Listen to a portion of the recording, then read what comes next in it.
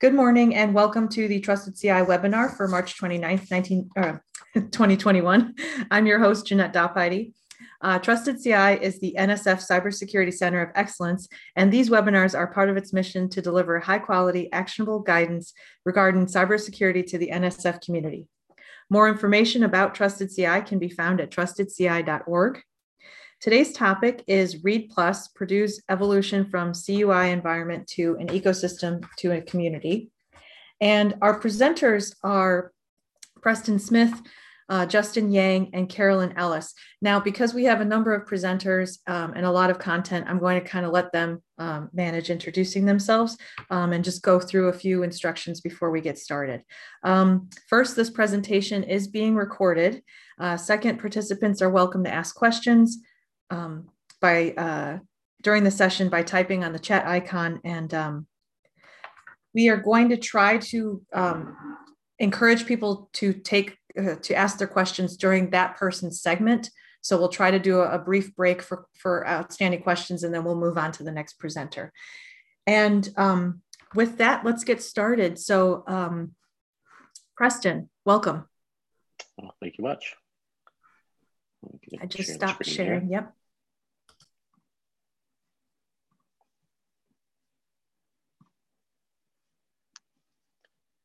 Okay, that's showing the right view here. Yep, we can see it. Okay, great. Yeah, thanks. So thank you very much for the opportunity. I'll introduce myself real briefly. My name is Preston Smith. I'm the Executive Director for Research Computing at Purdue University. So I'll be going first, talking about our experience with going from cloud to ground for our controlled environments. My collaborator, Justin Yang, the PI on our project, will be talking about our support for CUI and the processes. And then Carolyn Ellis is going to bring it home by talking about the regulated workshop series that is underway that I hope many of you are participating in.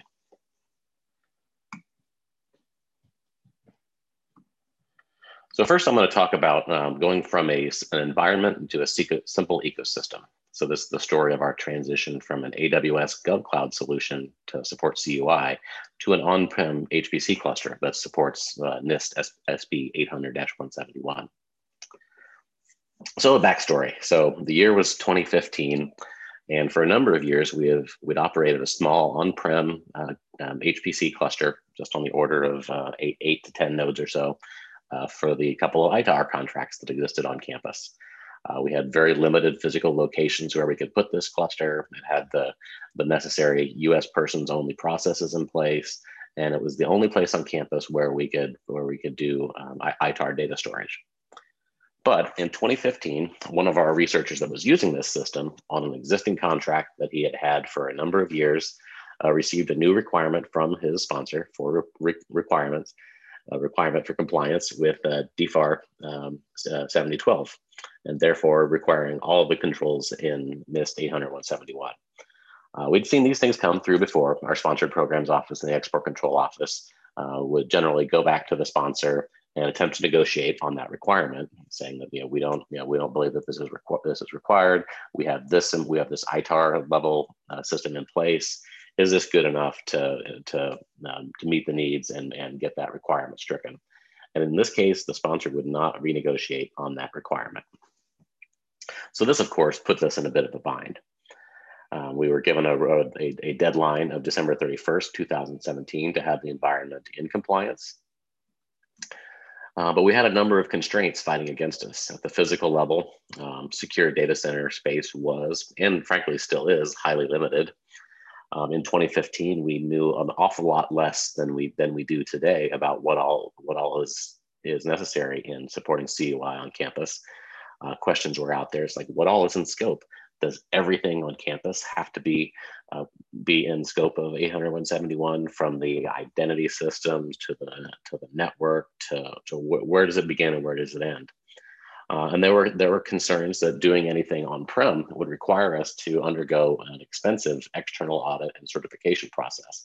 If I recall, one of the estimates that was brought up at that time was on the order of $250,000. Basically, like, do we need a FedRAMP certification to do this sort of stuff?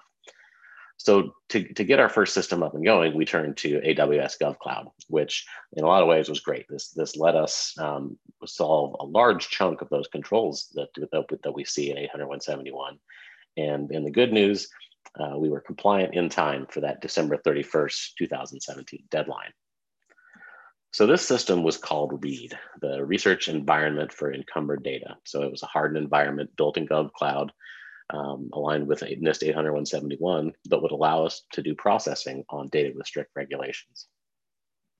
So just a little bit about the system. It was a completely AWS enclave with an audit subsystem and administrative environment completely isolated from the project environments. Every project would get its own virtual private network with its own resources that could reach into the common environment that has the Active Directory and that sort of thing.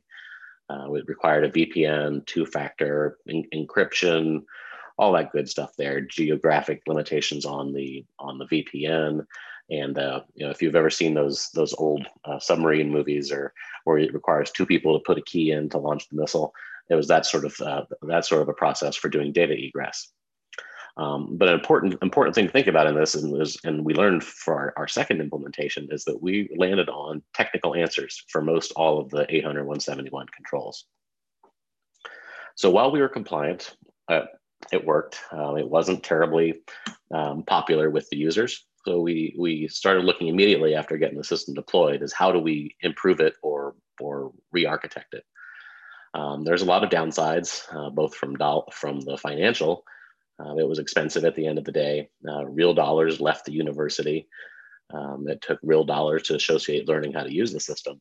And we have a large HPC system on campus that is already heavily subsidized. And by doing something that leveraged none of what we had in there, we lose the ability to get that subsidy, and instead had to do full cost recovery on everything. Just the cost of entering the system started at a $38K per project, just to play, to say nothing of the cloud costs. But the user experience wasn't great either. It was inflexible. Like I mentioned, there's technological controls in place for almost everything. It was a one-off. It didn't leverage any of our processes, licenses, systems, the economies of scale. And just using the system was pretty onerous to the researcher. Many of them used secure systems at other places, government agencies, and reported that ours was far more onerous to use than theirs. And then the expertise. This could easily turn into another lessons learned talk on being able to do cloud on campus, but we weren't able to leverage any of our existing expertise in the HPC side. And it's hard to grow AWS expert with limited volume. We implemented a system that you would operate and deploy like an on-prem system in the cloud, which is probably not the right way to do it. So at the end of the day, we decided to go the other direction, from cloud and move it back to on-prem. So what are the benefits? Well, there's lots of usability stuff. We get to build something of HPC scale as we see our fluid dynamics and hypersonics researchers increasingly getting getting CUI contracts. We get data that's more portable. The cost gets much more predictable. We have the ability for long-term storage. But most importantly, it's on the soft things. We get to standardize our processes like we do on all of our other computing systems. We get stateless machines like we do on the HPC systems, centralized configuration, and faster connectivity between everything. But then at the end of the day, the university itself, likes the system-wide benefits. We got to be streamlined to use our community cluster processes. And we get all the usability from our existing investments. But at the end of the day, a lot of the things that we learned in this experience was that the technology was not all the hard problems. We gave a presentation at the EDUCAUSE Security Professionals Conference a couple of years ago. The supporting CUI was a lot more than just IT problems. So we started to look at READ going from just this environment to an ecosystem. So I'm going to turn the microphone over to Justin to speak about how we move to strengthen the ecosystem. We do have a question before we move to Justin. Have you put your central authentication under full 800.171 controls? Carolyn, feel free and hop in there, but I do not believe that we have. Yeah, we do have it does have a local cache of the authentication within the enclave, but the central system is not fully covered by 800.171. Thank you. And then a couple more. Curious if this was your first foray into AWS or whether you were expanding to an established base of cloud knowledge. No, this was definitely our first experience into it. So even today, we know enough about using AWS or other cloud providers that we probably would have executed it differently technically. And then one more question: did you buy or build your 2-key egress system? It was built. It was just some scripts, I believe. Correct, Carolyn? Yes, and it was a little messy behind the scenes. All right, great. Justin?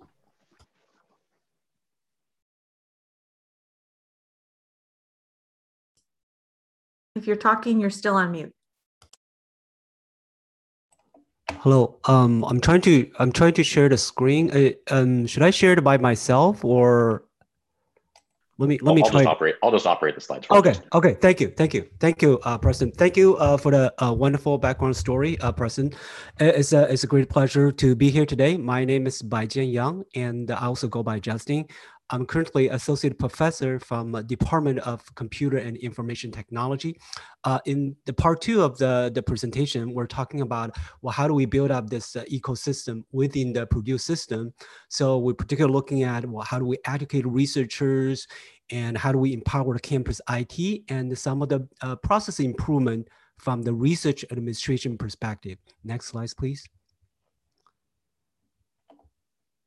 So quick a kind of rehash on what we're trying to achieve. And this is the project that's funded by NSF back in September 2018. So we listed the 4 major items there, and the top 3 of them are educated researchers to making them, they understand the regulation requirements, and also making sure that creating this campus network, everything is try our best, making sure using the NIST SP 800-171 as the framework to provide the CUI management. And we also want to create a single process of intake,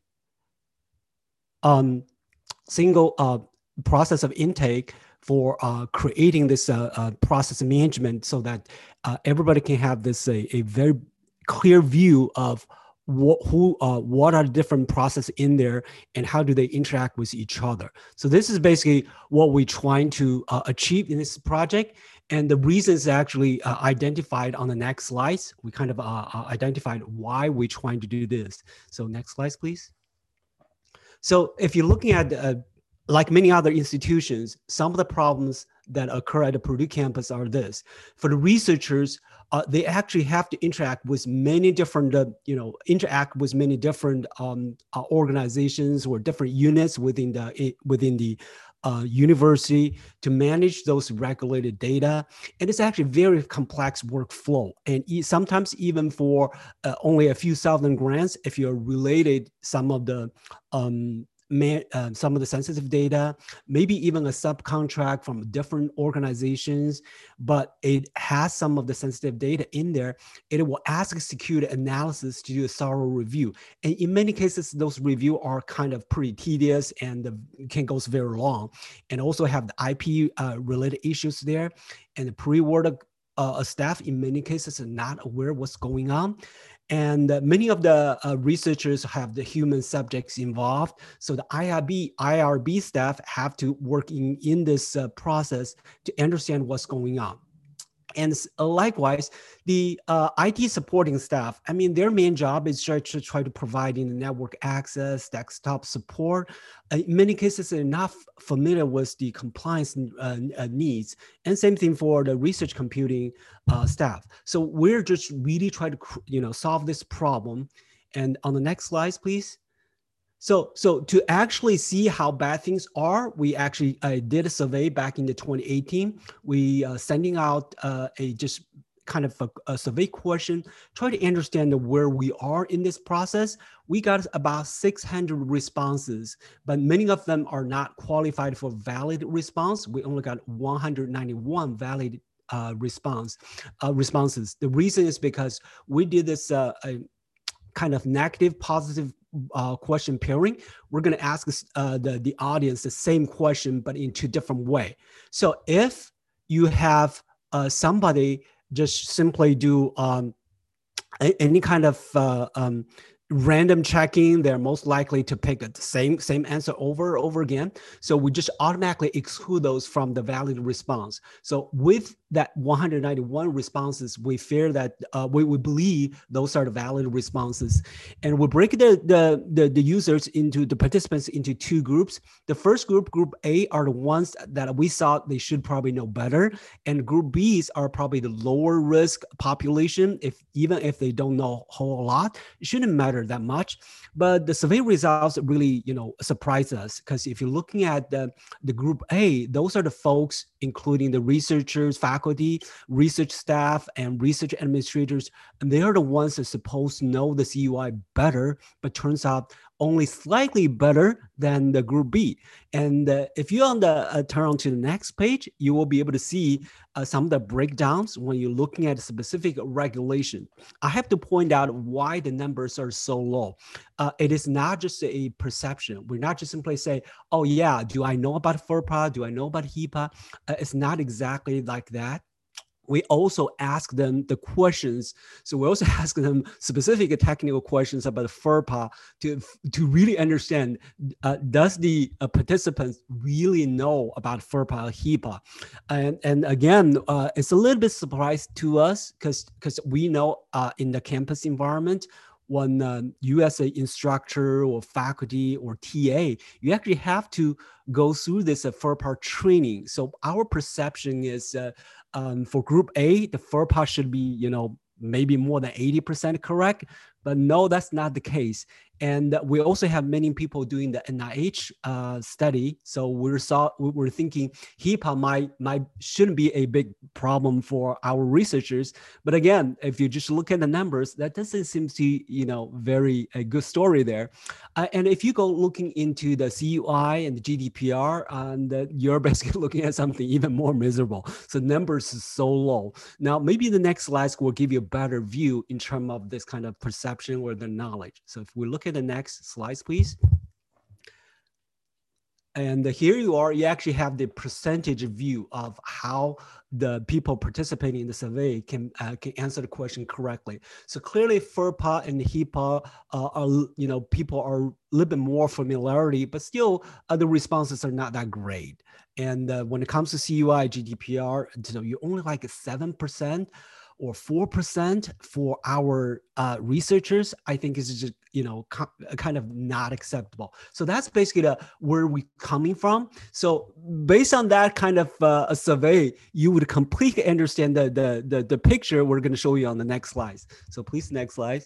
So this is basically that view of, for any of the researchers, you try to do research. Now, your job is mostly focusing on writing a good proposal, getting the proposal funded. Once it's funded, you try to execute it as well as possible so that hopefully you can get a, better, you can hopefully getting a, more funding in the future.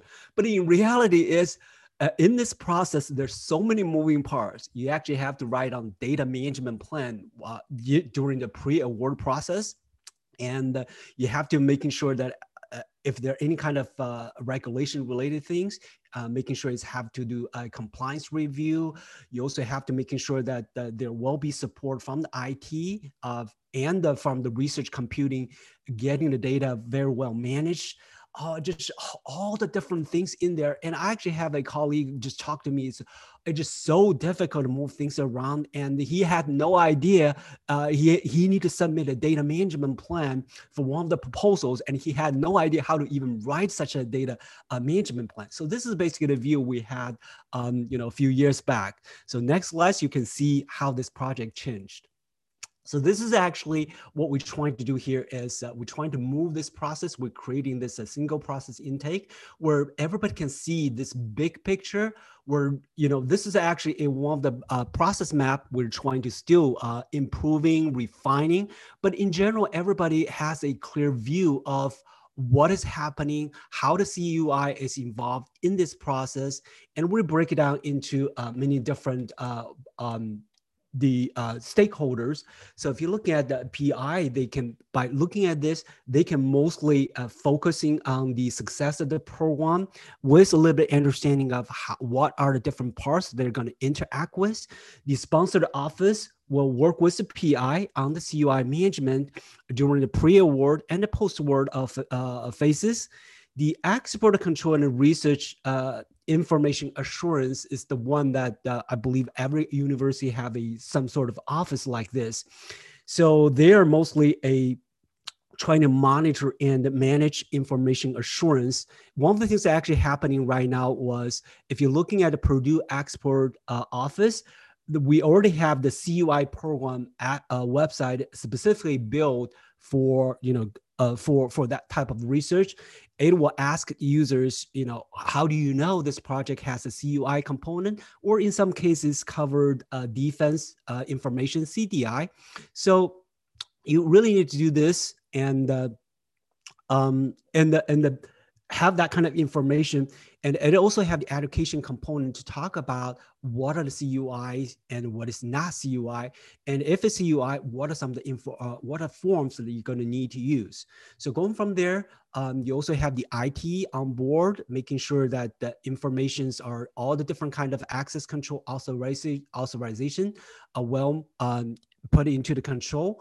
And there will be a different kind of training for IT supporting stuff, making sure all the support stuff are supported system are very well managed, because everybody on board understand is the CUI management is not just an IT problem. It is actually way more than just simply IT problem. So on the next slide, you can see how everything is managed through this currently how this thing is governed.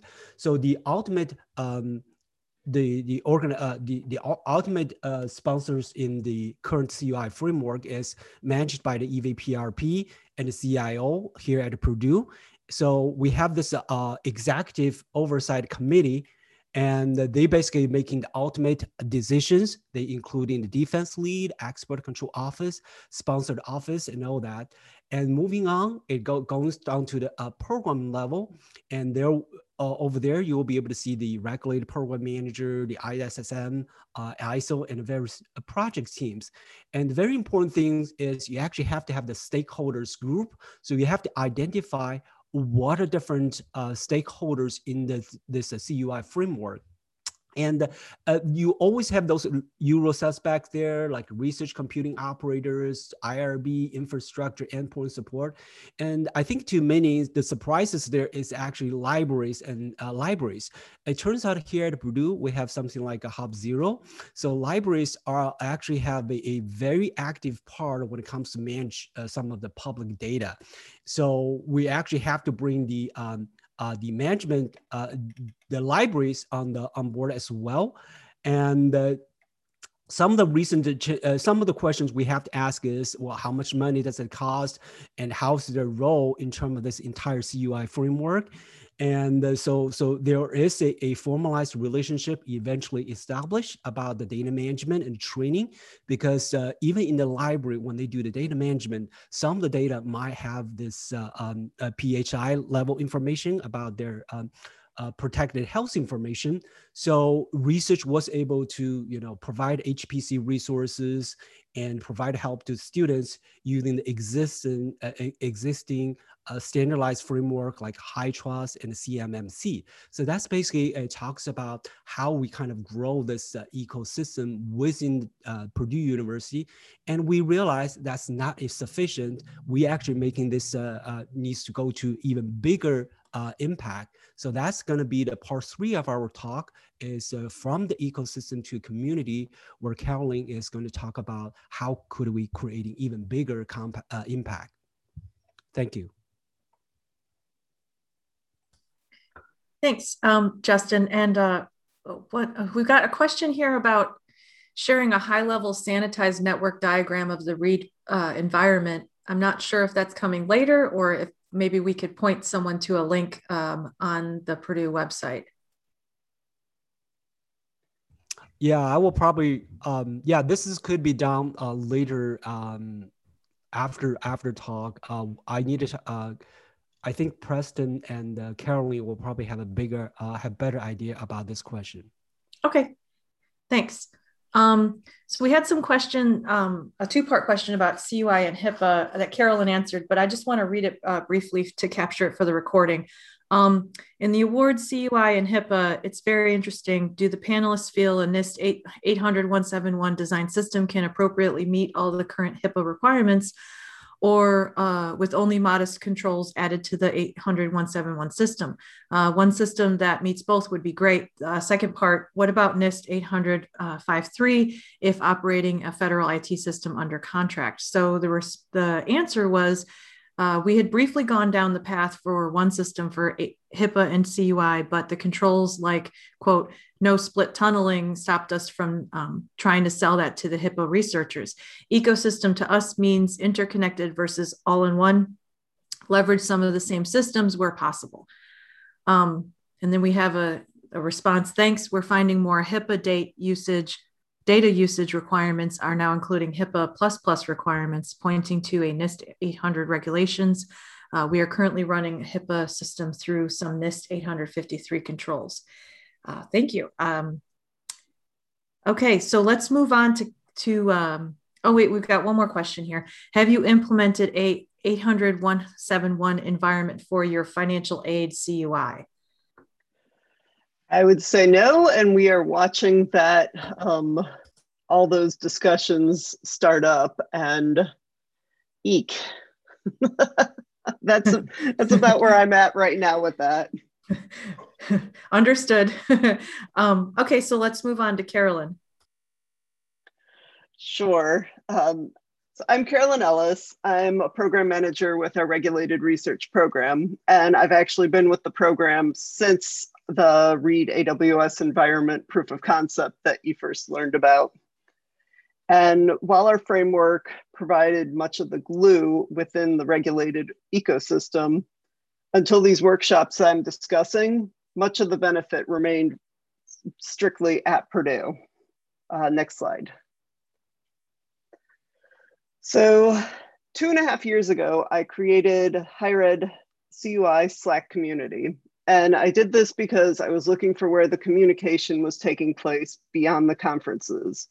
And honestly, I just couldn't find it. So conversations seemed mostly to be existing, let's see, in small settings where it was a consultation between two institutions. Let's talk about how you implemented the AD controls within the space, or tell me about your architecture, your networking. Very targeted conversations, but just held with the two universities. And there were also lots of decent talks at conferences, but my issue there was they were very small subsets within the full population we just mentioned in the governance slide.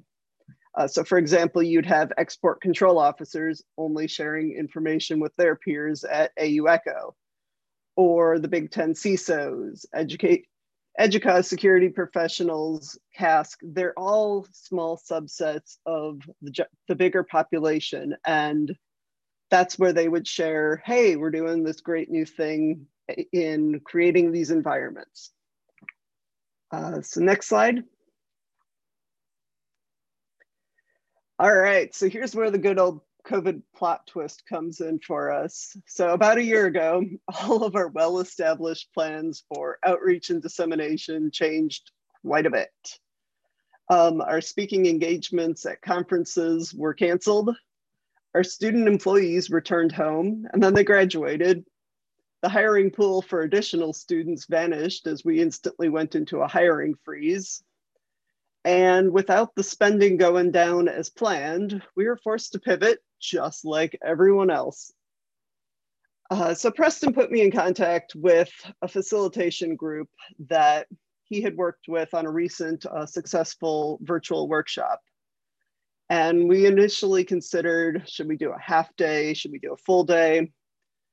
But when it comes down to it, those probably would have looked much like the conferences that were canceled, where you learn a whole lot about what someone else is doing, but you also leave recognizing that your own environment comes with its unique set of circumstances that may or may not fit what you just learned. So we ended up selecting mini workshops due to the community's maturity, meaning we were all isolated. Actually, you could stay on the previous one for a second. So after all, we do recognize that regulated research is just a fraction of our services, and we're all wearing multiple hats. So we set up a website and we started recruiting from essentially our own network, who we've done consulting with, the CAS groups. We put out a message at the COGR meeting. We put out some messages within the EDUCAUSE community groups. We're just looking for where the people were that would want to help. And so now we could go with the next one. All right, so we decided to structure it as 6 mini workshops, and mini was around 90 minutes to 2 hours each. And these are all facilitated through No Innovation. And we set out with the primary goal was to develop collaboration venues among those building and supporting the regulated research environments. First up, I brought on 3 university leaders to help me lead and organize these workshops. These leaders, we have Eric Dumans of University of Florida, Anurag Shankar of Indiana University and Trusted CI, and Jay Galman of Duke University. Additionally, we have 2 facilitators from No Innovation, and that's Tim Dunn and Anne-Marie Boss. And honestly, I am so grateful for this team because there's absolutely no way I could have done this on my own. So next slide.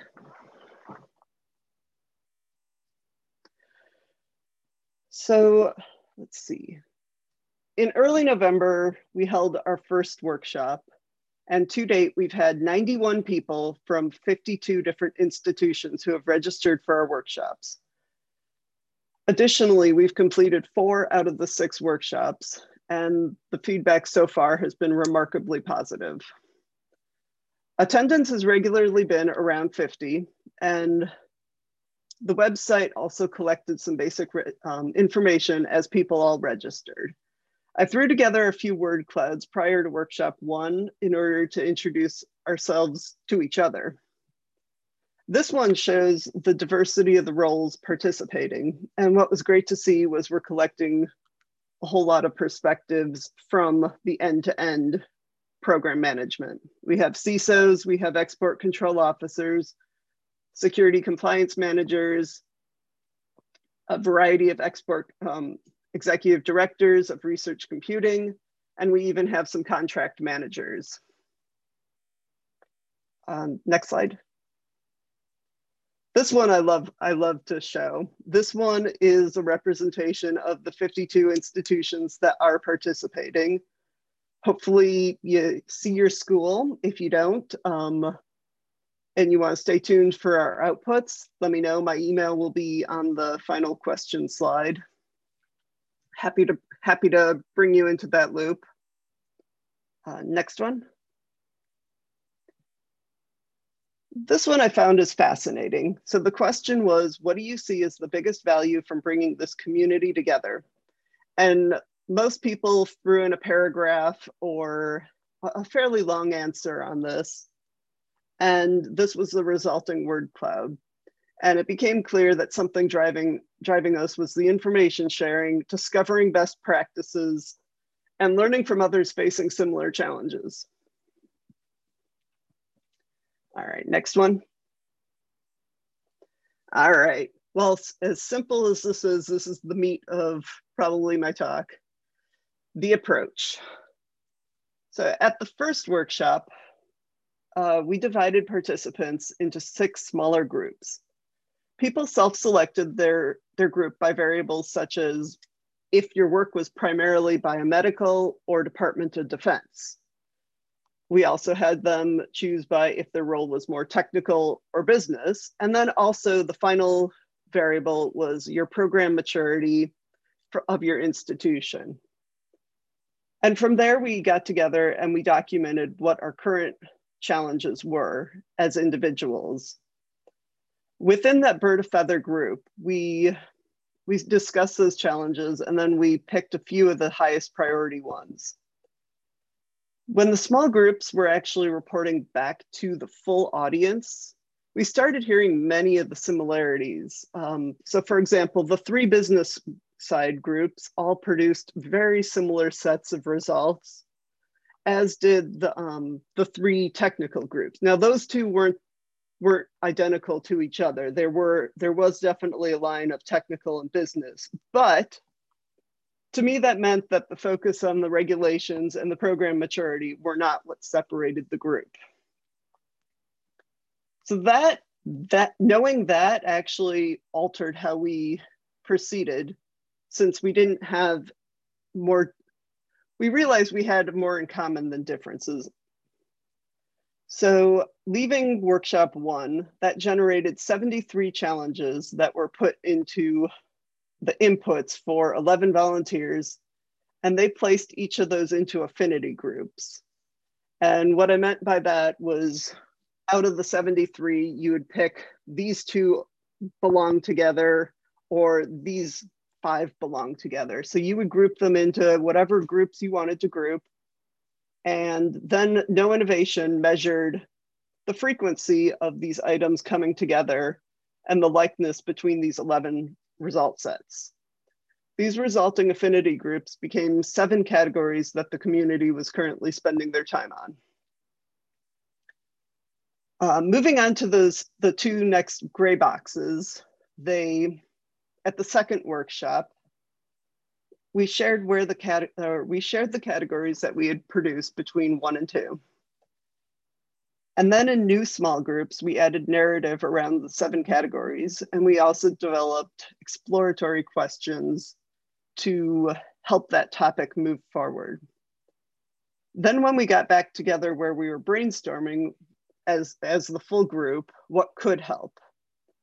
And sometimes that was resources that you could leverage, or sometimes it was ideas that we should learn more about in order to move that category forward. So workshops 3 and 4, we started splitting off into longer term small groups in order to truly start focusing in on these newly titled pillars. So we spent the time, we pulled together larger groups that would focus in on these pillars through the rest of the workshops. One of the interesting things we noticed early on was we couldn't actually use the language best practices yet. And I think we realized that because they're institutional practices at this moment. We couldn't compare our personal institution experiences yet until we shared alternative approaches. And we also then realized that we need to sift through some of the ways that they would impact, or they would fit into someone else's environment too. So one of the powerful exercises we did was sharing our own experiences with the group in a very specific slice of the program. So for example, what have you done to build the training and education components? This is a talk that you would probably never hear at a conference due to the fact that they usually remain very high level, that we implemented our program, we know what we were doing. Turns out, yeah, there's each of those slices that need a little more attention. So by hearing each other's stories, we were able to bring to light resources that the institutions had actually built that were sheltered from the community, and they could help. There's so many great things out there that we're learning that you guys have hidden away at your institutions too. So similar to what we built in the framework, we actually needed to bring these processes back to this bigger group and vet them. And here's some of the feedback of Oh man, that's great that that works for you guys, but this might not work in our case. Okay. So moving forward to workshops 5 and 6, which are coming later this month, or no, I guess April. So later April, and we're not there yet. And then workshop 6, which will be early June. And so we'll be collecting feedback from other groups to strengthen each of the pillars. And then the final one, which I'm guessing a lot more people may come to that one of just to hear what's going on in this space. We'll be moving toward a white paper as our final output. And that white paper will be available late summer. Next slide. All right, so even though we're not done with these workshops, we have accomplished quite a few things. And to be honest, our outputs have really exceeded what I was anticipating when I even began planning these.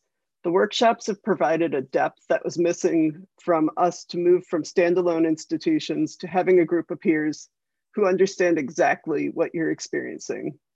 Our biggest outcome so far has been the early creation of a community of practice. And the next most important one, in my opinion, was realizing that we have more similarities than differences. While some of us may have a few more lessons learned than others, we all have very similar challenges of growing our programs. So back to it did not matter on the biomedical or the Department of Defense, nor maturity. Those things all came out in the wash of we had similar challenges that we were facing. So I listed out the pillars that we have come up with, and they're specifically ordered in terms of broadest to most specific. And these key ones are the ownership and roles, the cost and financial impact, training programs, audit and assessment, the individual interpretation of the controls, and scoping the security boundary. And I had mentioned on the previous slide that we had come up with 7 affinity groups. The one that didn't make the final pillar was where to start. And we determined that that gets filled in as you develop your 6 pillars. One thing that was interesting was recently I've had some conversations that made me realize the pillars that we arrived at also are very similar to the folks that are securing our critical infrastructure and the challenges that they're facing. So I think that might be an interesting group of expansion when we grow out this community. All right, for my final slide, we have, what does the future look like? And this is what what I'm seeing in my crystal ball. And these workshops to me have shown the value of expanding beyond our own institution for resources. I would like to see a more formal and sustainable means of continuing the amazing strides we made in these 6 workshops. And I'd also like to see the shift from institutional best practices to a regulated research community of practice, best practices. So currently I see regulated research program in the broader landscape operating very isolated and reactive. We're all likely sending an individual to the same webinars, having them read the same items to become our in-house CMMC expert. We've all been so focused on evolving our own programs, we haven't stepped back and realized our peers are struggling in the exact same ways. And the biggest issue with this community not working together, in my opinion, is we don't have a spot at the table for those regulations when they're being rolled out. And there isn't that awareness on how differently they impact us than businesses. So down the road, I would like to see a community of practice where we could help smaller institutions leverage our existing lessons learned or business processes. I think there's a lot of cost savings that could be brought together from the efficiencies of leveraging the distributed expertise. And the ultimate metric of success, in my opinion, would be if our voice is heard and represented as these new regulations are being rolled out. So that's my crystal ball. Suppose you can go to the next slide. That one's just the. What questions do we have? I covered a whole lot quickly. Yeah, so let's give people a moment to type, and then I'll these slides, I'll throw up the slides link real quick again, so that people can, if they want to contact you, they can find it right away. Let me grab the screen, and we'll just go over a few items of business. Can you see the question slide? Yes. Great, thank you. So yeah, if we're taking questions now, go ahead and type them in. I have a few community updates. First, the next Trusted CI webinar is Monday, April 26th at 11 a.m. Eastern, and this is a presentation on the Science DMC at Arizona State University, and the presenter is Douglas Janewin. And then also Research SOC, the Research Security Operations Center, has an upcoming webinar, April 22nd at 3 p.m. Eastern, Open Source Tools We Like, a conversation with the Research SOC project liaisons. So if you're interested in open source tools, this would be a good opportunity for you to join that webinar. And then April 2nd, we have the Trusted CI engagement applications for the second half of 2021 are due. If you are interested in engaging with Trusted CI, go ahead and go to trustedci.org/application. And then another cybersecurity webinar that we've been promoting is this BASE cybersecurity webinar. Their format is in the form of kind of a webinar / office hours. So if you are interested, you can go to basesecurity.org/page/webinars. And any questions about the Trusted CI webinar series, you could go to trustedci.org/webinars, or you can email us at webinars@trustedci.org. And it looks like we've got some activity going on in the chat here. So let's see. Have you implemented an 800? Oh, we've already done that financial aid question. Here we go. How do you charge? We've got a question about charging. I'm assuming for attending the workshop. No, I'm sure the question is our cost model, or okay, how are we charging back for use of the environment? And Preston, I suspect you would love to chat on that one. Yeah. I commented that at the end of my section that the real sticky problems in doing these CUI environments are not the IT problems, and this is certainly one of the has been one of the most contentious ones on campus. Largely because it was by virtue of how we'd set it up in AWS, where we weren't leveraging any of our existing business processes, we had landed into a full cost recovery cost model. Which was expensive. Even after we went on-prem, we went to an unsubsidized cost recovery model, where it still wound up being, I think, $13K or so per project per year to get into the environment, which is way better than $38K a year plus AWS costs. But still, it was when the faculty members are getting 50K, 100K grants, and they're immediately needing to spend 13 of it just to get into the computing environment, it just wasn't cost effective. So currently we're in a model where the out-of-pocket costs that are direct charged are fully subsidized by the Vice President for Research. And the variable costs. So when a researcher needs to buy resources to do large simulations, it's effectively just like our community cluster, our condo computing program. So if I have a contract where I'm doing CFD for a hypersonics grant that requires CUI, the VPR is covering the cost to get into the environment, but I still need to budget for the cost of the compute nodes. So it's just like a condo program at that point. Does that answer your question? We'll see what the reply is. All right. We've got another question here regarding REPlus. How are you supporting interactive computing? For example, the use of Windows CAD-based software. I'll only grab that one too, Carolyn. Oh, is that CAD? Is that like the architecture Yep. software? Okay. Yep. Yeah. So interactive computing generally, that's the basic way that we have researchers interact with the system.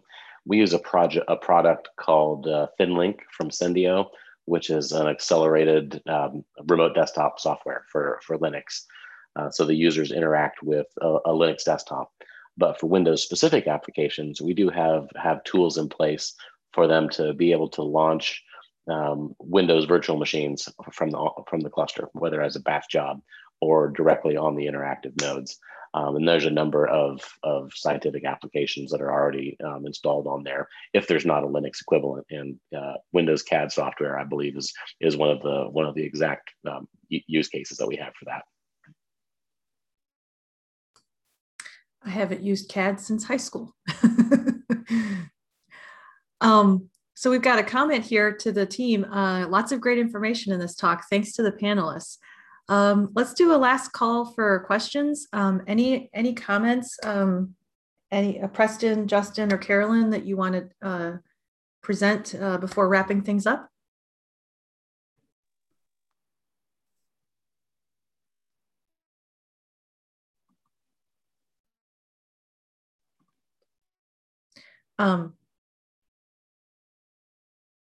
Okay, so last call for, oh, we've got, what's the best way to get connected with this community? So Brandon, I'm gonna just throw the link to the slides one more time. Carolyn has on the last slide of the presentation, there are email addresses to get connected. Any other ways that you would like them to contact you or get connected with the community? There are, I don't know if they've expired yet or not. Slack has recently changed things, but I can also share the Slack invite with pretty much anyone who's looking to hop on there. There's been some great discussion recently in the last year. It's mostly been CMMC focused, but yeah, good place to connect with other very similar people. And then when moving forward with the workshops and their outputs, we will share that in as many venues as we can possibly distribute it to. Trusted CI will certainly be one that will be getting their hands on it. Yeah, absolutely. If you send me the Slack link, I can include it in the email when I send out the recording of this. And there was a question, will it be recorded? Yes, it's being recorded, and I'll be sending it out later today. Sounds good. I'll do that. Thank you. And then we got a couple more questions here. Would you consider going back to a cloud if a subsidy was available to make costs more equal? I would go out on a limb and say that we would be open to the idea, but I think, you know, now knowing what we know today, I think we'd be a lot more mindful about what are skills available that we have. We do have other places within Central IT that is building some more experience in doing things more cloud native. So we may be in a better position to be able to staff that, but we'd have to weigh that very carefully with just the incremental amount of work, measuring that versus the incremental work for just using our existing investment in HPC. Mm-hmm.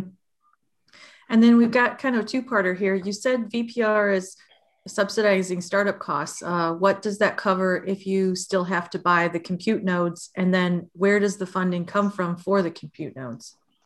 Yeah, so what the VPR subsidy is covering is basically just the cost to enter the environment. You get access to the shared storage, a small number of pre-existing compute nodes, and the interactive login nodes. So you're basically paying for the fixed costs of the storage and the compliance. But most of the contracts that we've seen aren't ones that require large amounts of capacity for high performance computing. They're just somewhere that needs to load up R or MATLAB or SolidWorks or whatever the tool might be, and have their data in a place that's appropriately secured. The other piece of that with the funding for the compute nodes, the expectation is that the faculty that require large amounts of computing need to build that into their budgets. Most of the people that are doing that require high performance computing are all the ones that we've seen today are ones with an existing track record in our condo HPC program. So they're already used to budgeting for their variable costs of compute nodes. And then it just becomes a question of you budget your costs the same way, whether it's open or controlled research, and then it just lands in the controlled system if the contract requires it. Okay, we've got a couple more questions. We'll try to get through them quickly. How would you do cloud or HPC when connection to instruments is required for a research project? I'm sorry, connection to instrumentation is required for a research project. That's a good question, Carolyn. You've worked with some of the folks with the engineering, like at the Zucro Labs. Can you speak to what they've done? So far, the main thing that we've had to work through is where that networking line comes in, and we did solve that one with a jump host recently, so that at least gives your instrumentation a small step away from being inside the storage and the environment with no internet. Yeah, if I might jump in, and I'm aware many of the projects that managed by the research computing, the firewall settings are very different, and there are multiple paths, and there are specific IDS software, IPS software kind of installed to safeguard the network connections and looking for any kind of attack or security CUI information. So I guess the better way to answer your question would be it was mostly depends on each different program requirements, see whether the information, the data generated are CUI data or protected data or not. And it actually creating a separate data environment to safeguard those data. That's basically something being handled by the research computing team. They did a wonderful job. Thank you. We've got one more question. We're starting to look at CMMC level 3 compliance. Do you have recommended resource for the process document templates to address documented and managed levels of each practice? I would say that the people most positioned to answer that aren't on the call at the moment. That would be our compliance analysts who have much of that weight on their shoulders. Do you have a moment to stick around for a couple more questions? We've got a few more that came in. I'm fine with it. Okay. Going back to the instrumentation, is it fully no internet? We're trying to design a way right now for project environments to research our SaaS auth provider. Curious if others have tackled selective egress like this.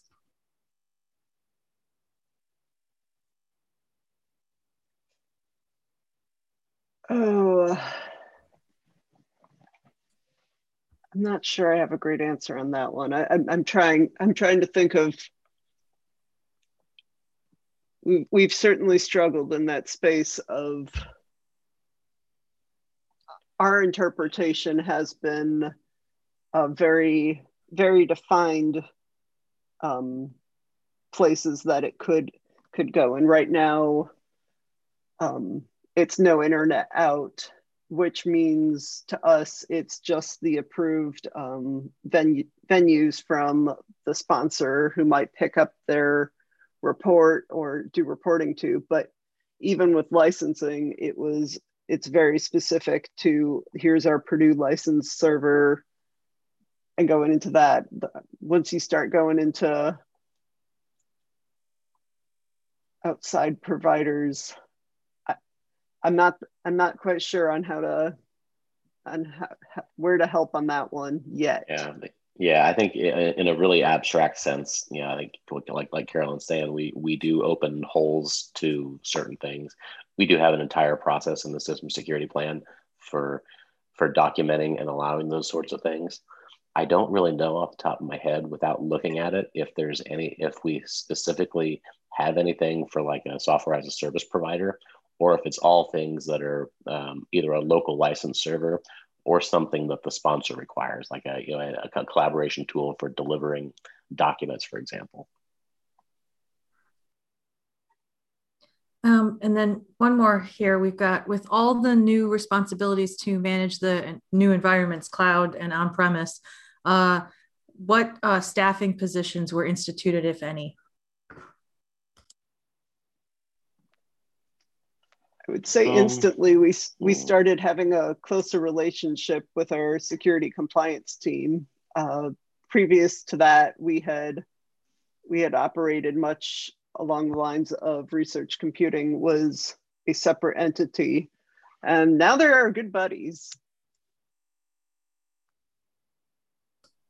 Yeah, probably more specifically, we did eventually get funding for roughly an FTE of new technical expertise to help with this environment, but in practice is shared among a couple of bodies.